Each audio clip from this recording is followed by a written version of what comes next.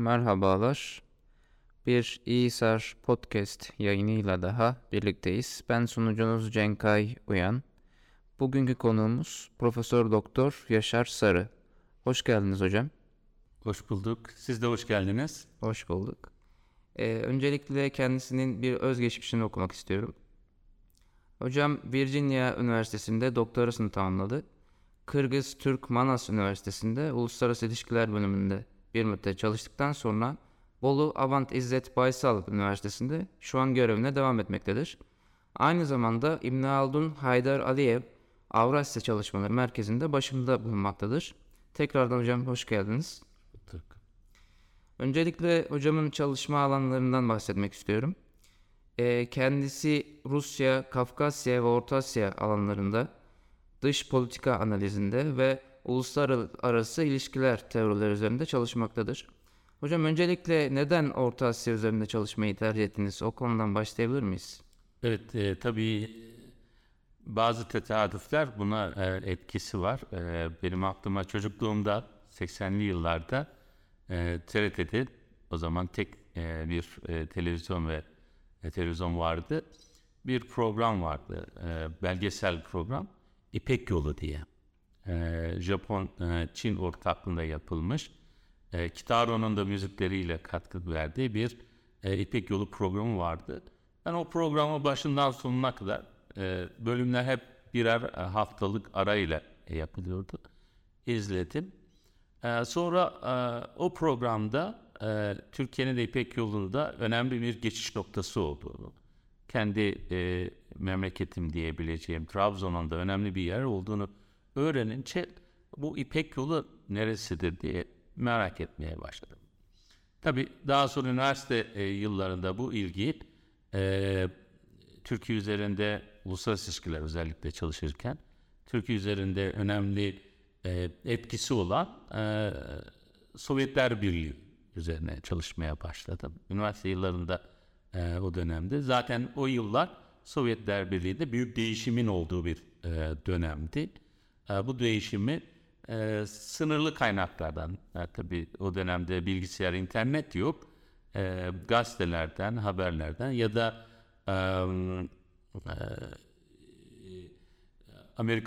İstanbul'daki Amerikan Konsolosluğu'nun kütüphanesi vardı. O kütüphanedeki İngilizce kaynaklardan takip etmeye başladım.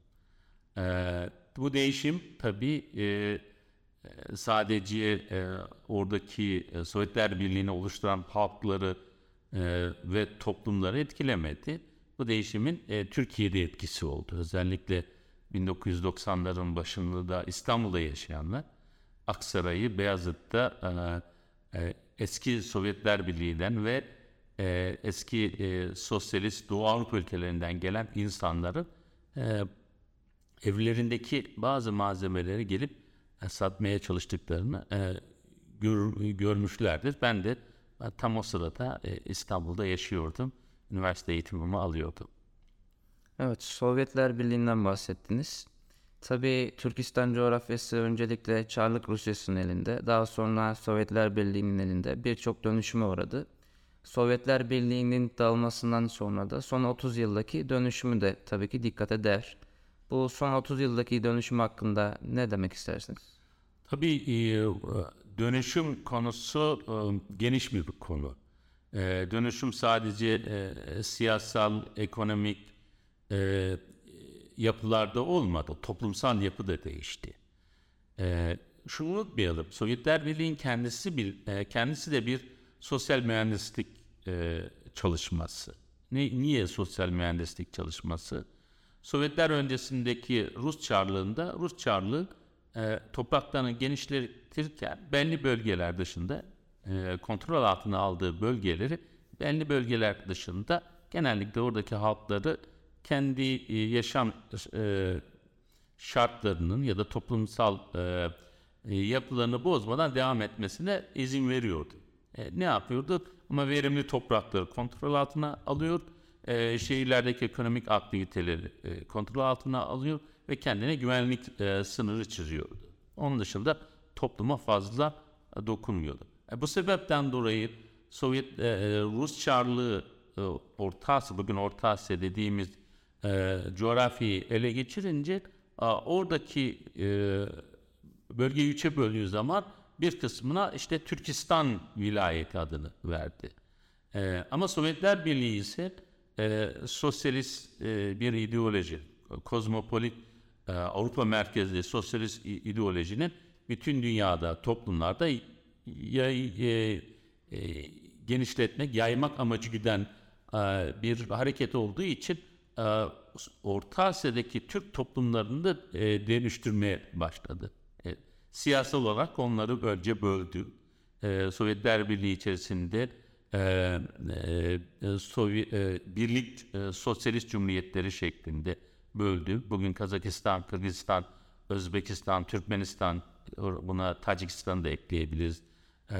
Oluşturulması bu dönemde meydana geldi. Oysa oradaki toplum temel olarak yaşadıkları bölgeyle adlandırılan ya da temel ortak kimlikleri Müslüman, çoğunlukla Türk toplumları oluşturan bir kimlikti.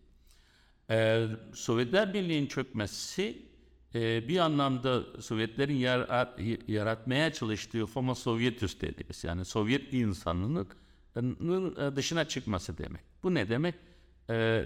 Şunu da unutmamak lazım. Sovyetler bir 70 yılın üzerinde bir zaman yaşadı.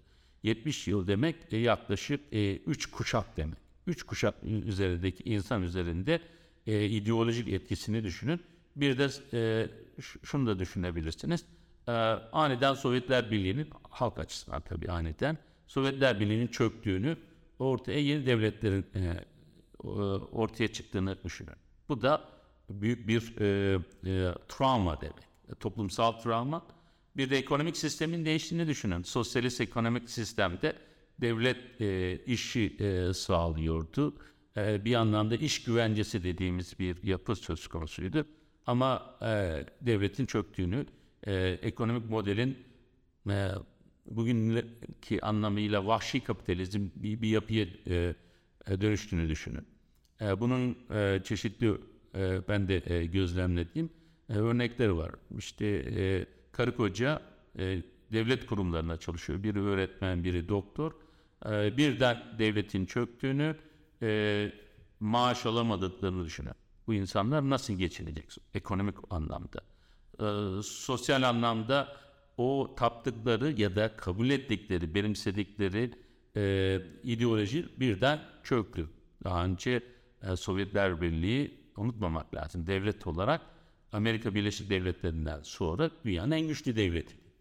En güçlü devletinin çökmesi tabii ki insanlarda hem ekonomik hem siyasal hem de sosyal anlamda bir karamsarlığa sebep olduğunu görür. Bu sebeple 90'lı yıllar bu dönüşümün olduğu, dönüşümün sıkıntılarının hissedildiği yıllar oldu. Bir arayış yılları bir anlamda toplumlar için, hem toplumlar için hem devlet yönetenler için. 2000'li yıllar, 2000 sonrası, yani 21. yüzyıllar, bu arayış yavaş yavaş kendini var olan sisteme, hem bu sistem derken hem uluslararası sisteme hem de genel kabul edilen sosyal yaşam tarzına uyum sağlamak.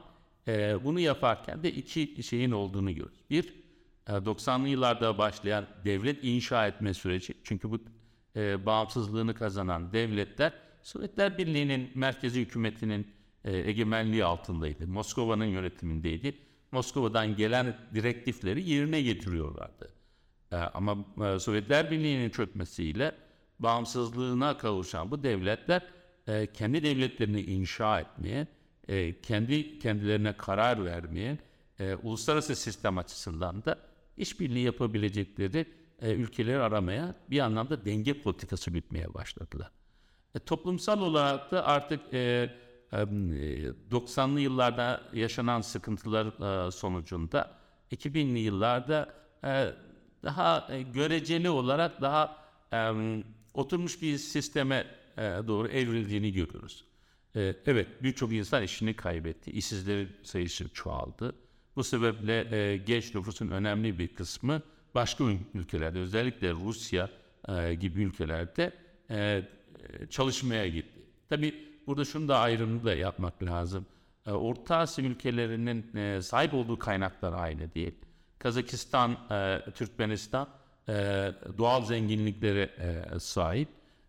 Diğerleri ise işte Özbekistan daha tarım merkezli bir toplum.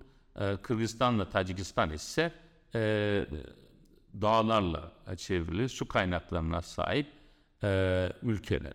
Şimdi bu ülkeler tabii ki bu sosyoekonomik koşulların zorlamasıyla bir kısmı göç verirken bir kısmı doğal kaynaklarını dünya piyasalarına ulaştırma telaşına içerisine girdiğini görüyoruz. Bu da tabii ki dönüşümün hem siyasal hem ekonomik hem de sosyal olarak derin olmasına sebep oldu. Peki şu an baktığımız zaman Anadolu irfan dediğimiz İslam anlayışı kaynağını bu coğrafyadan alıyor. Ama şu anki Türkistan coğrafyasıyla acaba bizim ilişkilerimiz dini bakımdan, kültürel bakımdan hala aynı şekilde mi? Ne kadar değişti? Sovyetler bunu ne kadar değiştirebildi? Ve bağımsızlıklarını kazandıktan sonra bizim Türkiye ile olan ilişkilerini bu nasıl etkiledi? Evet, çok kapsamlı bir soru. Bu soruyu biz birkaç bölüme ayırmak lazım. İlk önce Anadolu irfanı dediğimiz ya da başkalarının tabiriyle işte Anadolu Müslümanlığı ya da Türkiye'deki Müslümanlık. Daha doğrusu o terimler yerine Türk Müslüman kimliği diyelim ya da Türkiye'de oluşan Müslüman kimlikte tabii ki Orta Asya'nın çok önemi var. Bunu Hoca Ahmet Yesevi'nin müritlerini Anadolu'ya, dervişlerini Anadolu'ya göndererek yaptığı irşat çalışmasından görebiliriz.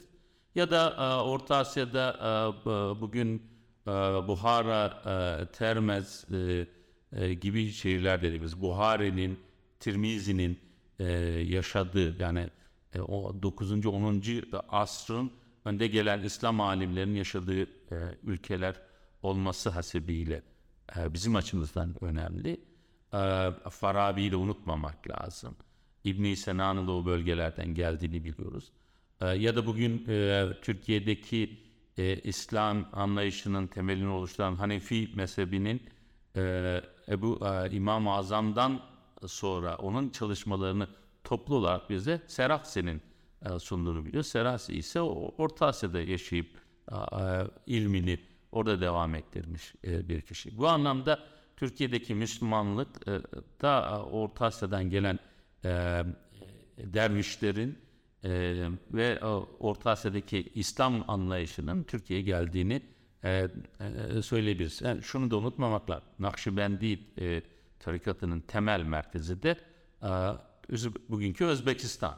Yani bu anlamda din anlayışının temelini, Türkiye'deki din anlayışının temelini Orta Asya'da görürüz. Tabii bu bir anlamda Orta Asya, Türkiye, İran ekseninde paylaşılan bir anlayış o dönem için. Bu anlamda hala bir ağırlığını olduğunu söyleyebiliriz. Orta Asya'daki İslam'ın durumu ise elbette Sovyetler Birliği'nin kurulmasına kadar Türkiye ile paralel bir anlayışın olduğunu, zaten o dönemde Orta Asya Müslümanları halifeliği, Osmanlı halifeliğini tanıyan ve kendi coğrafyasında hanlar, beyler, emirler değiştiği zaman bir anlamda İstanbul'a heyet gönderip onay alan bir yapıya sahipti. Hutbelerinde de Osmanlı Sultanı'nın ismi okunurdu. Sovyetler Birliği ise daha önce ifade ettiğim gibi bir toplumsal mühendislik çalışması olduğu için dinlere karşı ön yargılı ve baskıcı tutumu sebebiyle dini hareketlerin, dini kurumların bastırıldığını da görmekteyiz. Bu da İslam'ın Sovyetler Birliği içerisinde geriye çekilmesine, bir anlamda evlere gizlenmesine. Bu da şunu öne ayak oldu.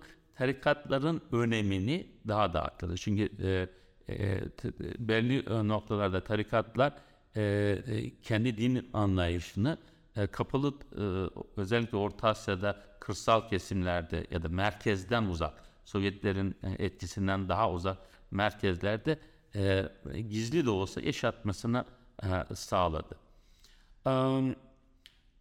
Sovyetler Birliği de ilk dönemlerinde dine baskı yaparken İkinci Dünya Savaşı'nın başından itibaren sınırlı sayıda olsa da dini kurumların açılmasına, özellikle Özbekistan'ın Mir Arap Medresesi tekrar açılmasına izin verdi. Bunun bir amacı vardı. Sovyetler Birliği o dönemlerde bağımsızlığını kazanmaya başlayan Orta Doğu'daki ve Kuzey Afrika'daki Müslüman toplumlara, Müslüman devletlerle ilişki kurmak istiyordu. Bunu da Orta Asya üzerinden yaptığını görürüz. Bunun güzel örnekleri şöyle söyleyebilirim. Sovyetler Birliği Dışişleri Bakanlığı'na bakarsanız üst düzey değil ama alt düzeyde epey bir Orta Asyalı diplomatın özellikle de İslam ülkelerine gönderilmek için yetiştirildiğini de biliyoruz. Bu bazen tercüman olabiliyor. Örneğin Azerbaycan'ın ilk Cumhurbaşkanı, bağımsızlık sonrası Cumhurbaşkanı'ndan Ebu'l-Feyz Elçi Bey gibi ya da bugünkü Türk Devletleri Teşkilatı Genel Sekreteri Bağdat Amreyev gibi kişiler Sovyetler Birliği döneminde diplomasiye girmiş, bir anlamda ama temel olarak da İslam ülkelerine yönlendirilmiş. Sorunun ikinci kısmına gelirsek, Sovyetler Birliği bu anlamda dini yapıyı etkilediğini görüyoruz. Bağımsızlık sonrası ise Orta Asya bir anlamda farklı dini anlayışların, akımların, grupların da akınına uğradı. Bu anlamda sadece Müslüman değil, aynı zamanda Hristiyan misyoner gruplarının da bu ülkelere gelip kendi açılarından, kendi bakış açılarına göre bir tebliğ çalışması içerisinde olduğunu görüyoruz. Kimileri siyasi tarafında olduğunu görüyoruz. Özellikle Hizb-i Tahrir, Kırgızistan, Özbekistan, Tacikistan coğrafyasının özellikle de üçünün de ortak olduğu Fergana Ovası'nda. Ya da daha şiddete yönelen Özbekistan İslam Hareketi gibi Taliban'la ve diğer El-Kaide ile de ilişkili gruplar. Onun dışında Pakistan'dan, Hindistan'dan, Arap dünyasından gelen kendi din anlayışlarını bir anlamda yönlendirmek isteyen grupların varlığından da söz edilir. Şunu da ifade edebiliriz tabii. Türkiye'den de farklı grupların bu coğrafyaya geldiğini görüyoruz. Zamanla devletler tabii ki siyasal olaylar, gelişmeleri de göz önüne alarak özellikle Taliban rejiminin 96 yılında Afganistan'da iktidara gelmesi, onun çevre ülkelerin özellikle komşu ülkeler olan Türkistan, Özbekistan, Kırgızistan, Tacikistan üzerindeki din grupları üzerinde etkisi devletlerin din konusunda daha dikkatli davranmasına sebep olduklarını görürüz. Burada yeni din konseptlerinin kabul edildiğini özellikle 2000 yılın ikinci yarısından itibaren burada vurgunun Hanefi Maturidi çizgisi üzerine yapıldığını görüyoruz. Fakat şunu da unutmamak lazım. Sovyetler Birliği'nin din üzerindeki baskısı yerel, lokal yani yerel dediğimiz bu bölgeden çıkmış olan din tarikatların bastırılmasına da sebep oldu. Dışarıdan gelen daha çok biz buna belki daha küresel İslami hareketlerin etkisi bu bölgelerde, ülkelerde hissedildi. Ülkelerin tabii laiklik anlayışı, devlet-din ilişkisi konusundaki anlayışlarda da farklılaştığını görüyoruz. Örneğin Özbekistan adı İslam Kerimov ama onun döneminde İslami hareketlerin çok şiddetli bir şekilde bastırıldığı, insan hakları ihlallerinin yapıldığı bir dönem yaşandığını biliyoruz. Ama tabii Özbekistan'da Orta Asya'nın hem dini açısından en yoğun yaşandığı bir bölge hem de Türk-İslam medeniyetinin temel şehirlerinin olduğu bölge olduğu için bu anlamda o her ne kadar bastırılsa da dini kimlik Özbekistan'da çok güçlü olarak kaldı. Kazakistan'la Türkmenistan ise tamamen dini kontrol altına aldılar. Tacikistan'da dini gruplarla merkezi hükümet dediğimiz daha çok eski Sovyetler Birliği'nden kalma nomenklatura dediğimiz siyasal elitle İslami gruplar artı liberal gruplar arasında sivil savaş olduğunu biliyoruz. 92 ile 97 yılları arasında çeşitli rakamlar var. 60 bin diyen var, 100 bin diyen var. Net bir rakam yok. İnsanın öldüğü bir savaştan bahsediyoruz küçük bir ülkede. Kırgızistan ise daha çok seslilik söz konusuydu. Hatta buradan Hristiyan misyonerleri daha faydalandığı söylendi. Fakat 2008'den sonra Kırgızistan'da İslami hareketlerin toparlandığını ve daha da yaygınlaştığını görüyoruz. Sonuç olarak şunu söyleyebiliriz din anlamında. Bu bölgede toplumsal kimlik inşa edilmesiyle, milli kimlik inşasıyla beraber dinin de bu milli kimlikteki rolü vurgulandığını da görüyoruz. Bu Kırgızistan'da olsun, son dönemde Özbekistan'da olsun ve eski Türk-İslam medeniyetinin oluşturduğu bu bölgede yetişen insanların sahiplendiğini de görüyoruz. İşte Tacikler İbn Sina'yı sahiplenirken Kazak milli parasında tengede Farabi'nin resmini görebilirsiniz. Benzer şekilde diğer ülkelerde de söz konusu. Sorunuzun son kısmına gelince Türkiye ile bu devletler arasındaki dini ilişkiler ilk önce Türk devleti Turgut Özal'la başlayıp Süleyman Demirel'le devam eder ama Turgut Özal'ın önderlik ettiği bir yaklaşımla her Orta Asya'daki Türk Cumhuriyeti'nin başkentinde bir cami yapma ve bugün bir kısmın tamamlanmış camiler görebiliriz. Bu camiler daha çok Osmanlı mimarisine has yapıldığını görüyoruz. Bir kısmında Kırgızistan başta olmak üzere erken dönemde ilahiyat fakültelerinin açıldığını görüyoruz. Burada Diyanet Vakfı'nın katkısıyla. Bir kısmında ise din konusunda işbirliklerin yapıldığını, Diyanet'le o ülkelerdeki en yüksek din pozisyonu müftülük arasında, ülkelerin müftülük arasında sıkı ilişkilerin olduğunu görüyoruz.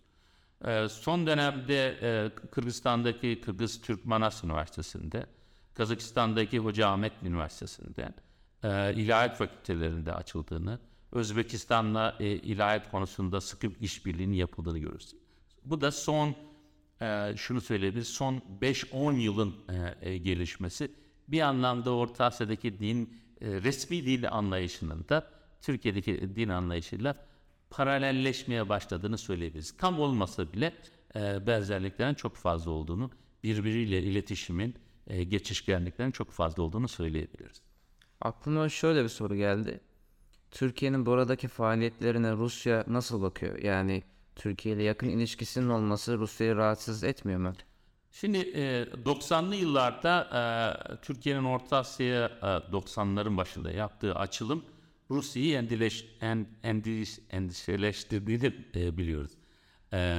Sebebi de şu, Türkiye'nin Orta Asya'ya yaptığı açılım, o dönemde binlerce öğrencinin Türkiye'ye getirilmesi, Türk Exim Bank'ın Orta Asya ülkelerine ticari anlamda kredi vermesi, Türk zirve toplantılarının yapılmaya başlanması. Bugün biz Türk Devletleri Teşkilatı diyoruz. Bu Türk Devletleri Teşkilatı'nın ilk nümunesi diyebileceğimiz ilk şeyleri Turgut Özal'ın liderliğinde devlet başkanlarını bir araya getirmek, konuşmak açısından çalışmalar yapılmıştı.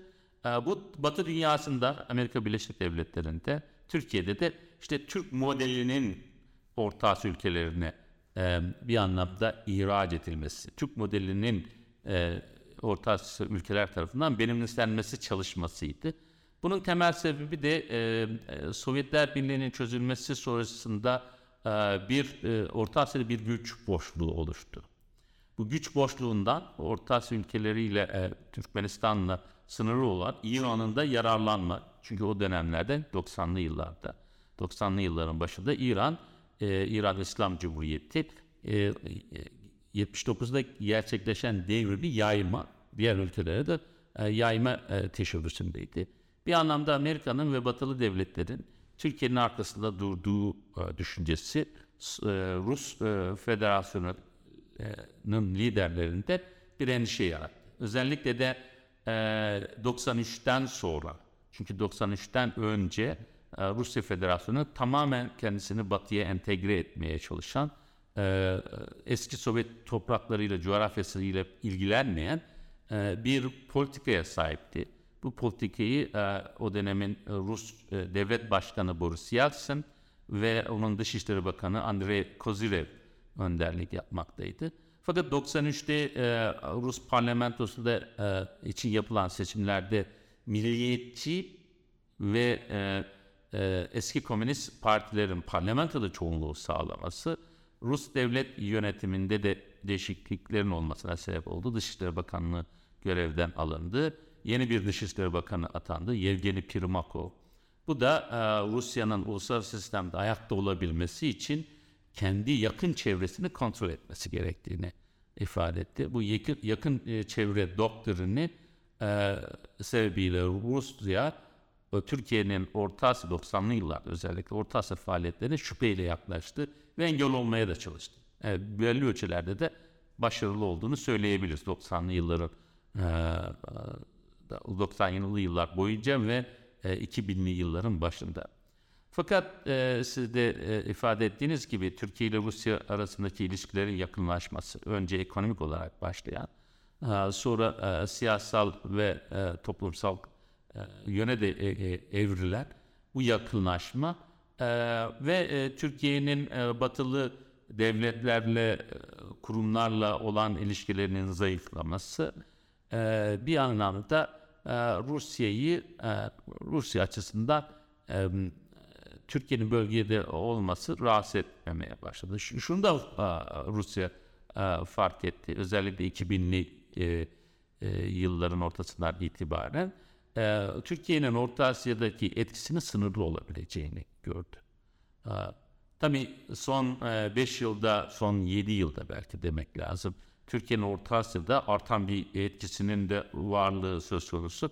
Ama bu artan etkisi tamam, Türkiye'nin ekonomik olarak kapasitesinin artması ile ilgili olabilir. Ama daha çok Rusya'nın ağırlığının zayıflaması, başka aktörlerin, Çin gibi aktörlerin ağırlığının artması. Yani Orta Asya bir anlamda farklı güç merkezlerinin ilgisini toplayan, bazen bu ilgi ortak çıkarlarla işbirliği yapmasını kolaylaştıran ama bazı noktalarda da potansiyel çatışma demeyeyim ama bir yarışma ortamının olacağını söyleyebiliriz.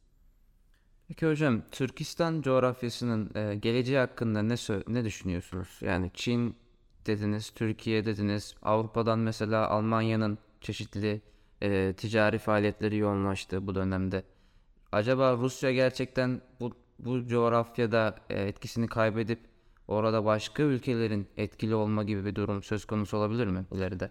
Şimdi 11 Eylül 2001'den sonra Amerika'nın bölgeye girmeye çalıştığını biliyoruz. Askeri üsler, lojistik üsler kurduğunu Kırgızistan'da, Özbekistan'da biliyoruz. Afganistan'daki Taliban rejimine savaşma bahanesiyle gelen Amerikan birlikleri çıkmak istemedi bölgede.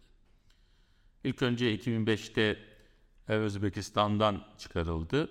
2014'te de Kırgızistan'dan. Bu anlamda Amerika'nın fiili olarak güvenlik güçleri itibariyle bir ağırlığının olduğunu söyleyebiliriz. Ama yumuşak güç olarak önemli bir ağırlığa sahip olduğunu söyleyebiliriz. Bunun dışında tabii Amerika bölgenin dışında. Küresel bir güç olduğu için, küresel güç biliyorsunuz kürenin her tarafında, yani her tarafında kendisine çıkar ve ilgi alanı oluşturur ve onu empoze etmeye çalışır. Bunun dışında bölgenin hem komşusu olan Çin'in ekonomik olarak güçlenmesi, Kuşak Yol İnisiyatifinin özellikle batıya açılan, Çin'den batıya açılan Kuşak Yol İnisiyatifinin Orta Asya ülkelerinden geçmesi, Çin'e ihtiyacı olan enerji kaynakları, özellikle doğal gaz ve petrolün Türkmenistan'dan önemli bir miktarda, Kazakistan'dan satın alması, bu anlamda Çin'in bölgeye ilgisini, Çin'in bölgedeki etkisini, Çin'in ticari kapasitesini arttırdığını söyleyebiliriz. Çin'in tabii dış politikasında başka ülkelerin iç işlerine karışmama politikasının olması, Çin'in buradaki devletlerle ilişki kurmasını daha kolaylaştırıyor. Çünkü Çin'in Türkistan dediğimiz coğrafyadaki devletlerle kurduğu ilişki devlet düzeyinde oluyor. Bir kısmı da tabii ekonomik düzeyde de var ama özel şirketler, ama temel olarak devletin desteklediği yatırımlar üzerinde. Bunu bir tarafa tutmak lazım. Çin'in güçlenen bir etkisi var ama siyasal bir etkiye dönüşünü söyleyemeyiz şu aşamada. İkincisi, Rusya'yı ele alırsak artan bir etkisini söylüyoruz Çin'in. Rusya eski bir sömürge devleti, sömürge imparatorluğu, sömürdüğü topraklar. Kara imparatorluklarının kendi kattığı sömürge bölgeleriyle ilişkileri kolay kolay kopmaz. Bu anlamda Rusya'nın her ne kadar ekonomik ve siyasal etkisi azalsa da bölgede ağırlığının ne olduğunu biliyoruz. Bu ağırlık sadece Rus devletinin kapasitesinden, gücünden kaynaklanmamakta. Rusya'nın tarihsel olarak bu bölgede yönetici olması, dilini oluşturulması. Güzel bir örneği de verebiliriz. Geçenlerde Azerbaycan Cumhurbaşkanı'yla İlham Aliyev'le Türk Devletleri Teşkilatı Genel Sekreteri Bağdat Amreyev İlhan Aliyev'i ziyaret etti. Daha doğrusu İlhan Aliyev Bağdat Amreyev'i kabul etti. Hangi dilde konuştular? Rusça. Bu şunu gösteriyor. Rusçanın etkisi. Bunu yadırgamamak lazım. Bunu eleştiri anlamda söylemiyorum. Sadece yumuşak güç olarak dilin, toplumsal yapının, toplumsal ilişkilerin hangi eksende belirlendiğinin önemi var. Bir de şunu da söylemek lazım.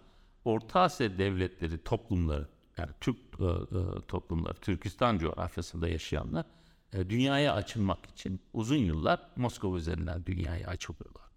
O sebepten dolayı da Rusya'nın azalan etkisine rağmen hala bir etkisinin olduğunu görüyoruz.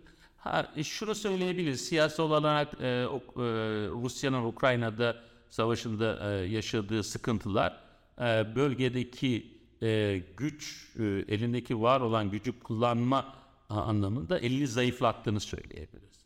O anlamda da Orta Asya devletleri de kendileri ayakta kalamayacağı için mutlaka diğer güçlerle bir anlamda denge politikası güderek işbirliği yapmaya çalıştığını görüyoruz. Bu anlamda Türkiye'nin önem kazandığını görüyoruz. Yalnız şunu unutmamak lazım. Türkiye orta boyutlu bir devlet. Yani ekonomisi itibariyle, siyasetçisi itibariyle, askeri gücü itibariyle orta boyutlu bir ülke. Uzun dönemde ve kendisinden epey bir uzak olan coğrafyada uzun dönem bir etki alanı oluşturması beklenemez. Ama şu olabilir, ortak işbirliğinin çoğalması, bir anlamda Orta Asya devletlerini de etkilerini arttırmaya çalışan Rusya, Çin, Amerika'ya karşı onların dışında orta boyutlu bir devletleri de katarak, Türkiye gibi bir devleti katarak dengeleme konusunda Türkiye rol alabilir. Tabii Türkiye'nin şöyle bir avantajı da var. Bu Türkistan coğrafyasıyla aynı dil her ne kadar Kazakça, Kırgızca olarak ifade edilse de onlar aslında genel büyük Türk dil ailesinin parçası.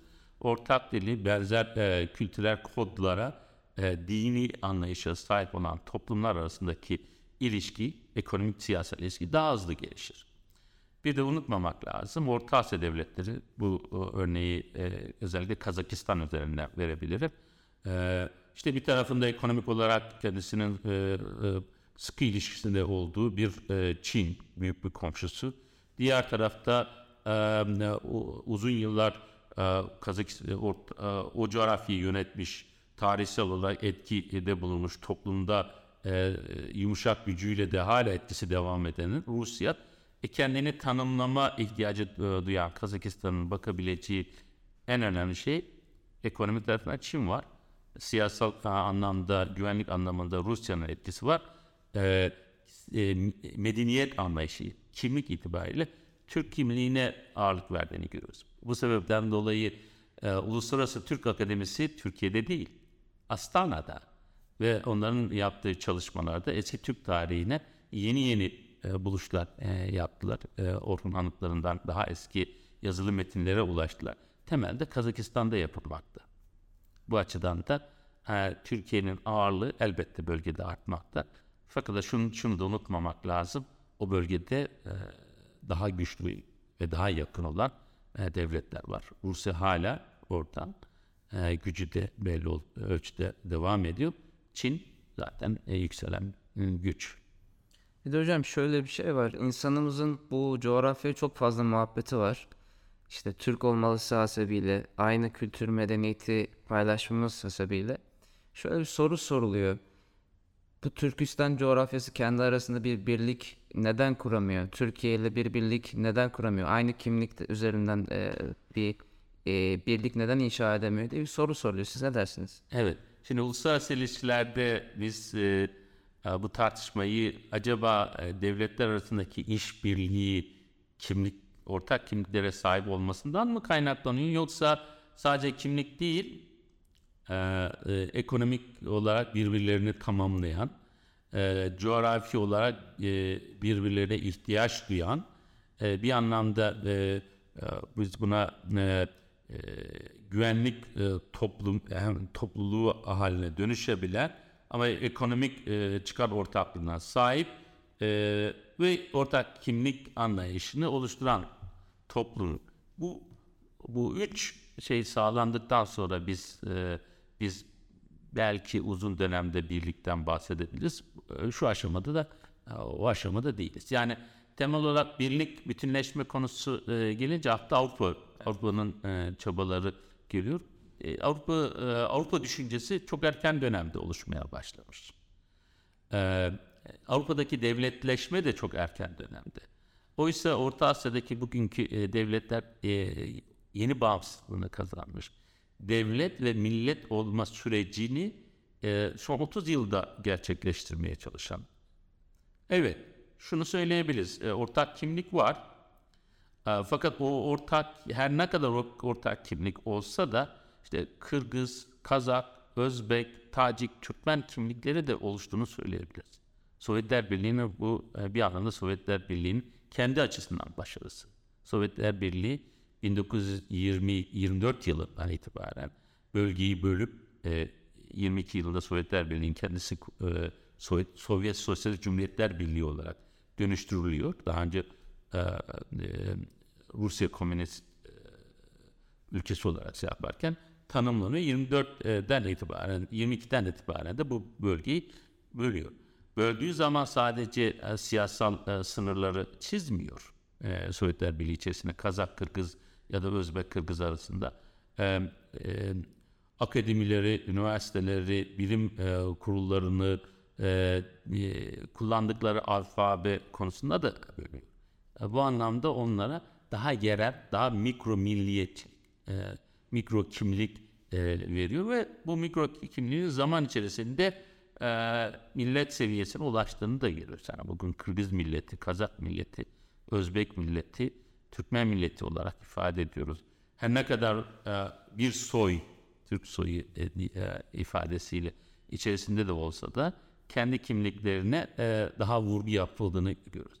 Son dönemde Kazak mesela örnek vereyim. Kazak kimliğinin yeterli olmadığı ya da Kazak kimliğinin daha büyük bir aile içerisinde tarif edilme düşüncesi Kazak akademisyenler arasında yaygınlaştığını görüyoruz. Özbek akademisyenler de ya da bu Özbek düşünürler de Özbek kimliğinin Türk kimliğiyle ayrışmadığını, aslında zaten bugün Türk-İslam medeniyetini ifade ettiğimiz bölgenin kalbinin bugünkü Özbekistan olduğunu, bu anlamda bu kimliği, var olan, sahip oldukları kimliğin daha geniş olarak tanımlayabileceklerini fark ediyorlar. Bu da işte son dönemlerde belki son haberlerde de duydunuz, işte ortak alfabenin oluşturması için komisyonun kurulduğunu. Oysa o alfabe çalışması daha önce akademisyenler tarafından yapılıyordu ve alfabede kaç tane harf olması konusunda da karara bile varmışlardı akademisyenler. Bu anlamda dilcilerin, tarihçilerin bir araya gelip ortak alfabe üzerine çalışmasını ya da ortak tarih kitabı oluşturması zor değil. Bunda bir problem yok.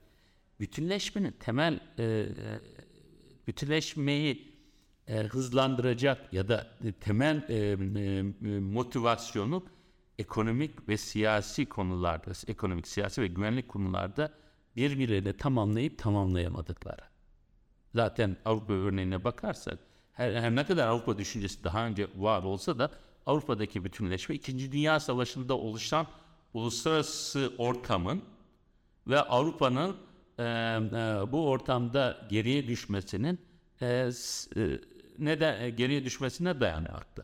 Ve ilk yaptıkları birlikte Avrupa Kömür ve Çelik Birliği topluluğu, Avrupa Kömür ve Çelik Topluluğu, sonra Avrupa Ekonomik Topluluğu, Avrupa Gümrük Birliği, sonra siyasal olarak Avrupa Birliği'ne dönüşünü görüyoruz. O anlamda çok erken düzeyde. Fakat eğer Türk Devletleri Teşkilatı'nın 2040 vizyonuna bakarsanız 8 tane ana hedef belirlenmiş. Bu ana hedefler aslında birden, Türkiye'de tabii bu daha çok aydınlar ve insanlar hemen bir siyasi birlik, hemen niye birleşmiyor, niye Kuzey Kıbrıs Türk Cumhuriyeti'ni tanımıyor şeklinde ifadeler duyuyor. Bu zamanla olacak şeyler. İlk önce materyal anlamda, ekonomik anlamda, güvenlik anlamında ve siyasal anlamdaki detaylı çalışmalar, sadece genel çalışmalar değil, detaylı, küçük konularda var olan anlaşmalar, detaylı çalışmalar, ortak çıkarların vurgu yapılması, farklılıkların daha çok uzakta tutulması, daha çok ortak noktalara vurgu yapılmasıyla zamanla olabilecek bir şey. Bu da herhalde birkaç nesil sonra olabilir, onu bir de biz görmeyiz. Peki hocam, çok teşekkür ederiz. Vaktimizin sonuna geldik. Davetimizi kabul ettiğiniz için çok keyifli bir sohbet oldu. Çok istifade ettik. İnşallah dinleyicilerimiz de beğenmiştir. Evet sevgili dinleyiciler, bir İSAR Podcast yayınının daha sonuna gelmiş bulunmaktayız. Bir sonraki bölümlerde görüşmek üzere. Hayırlı kalın, hoşça kalın.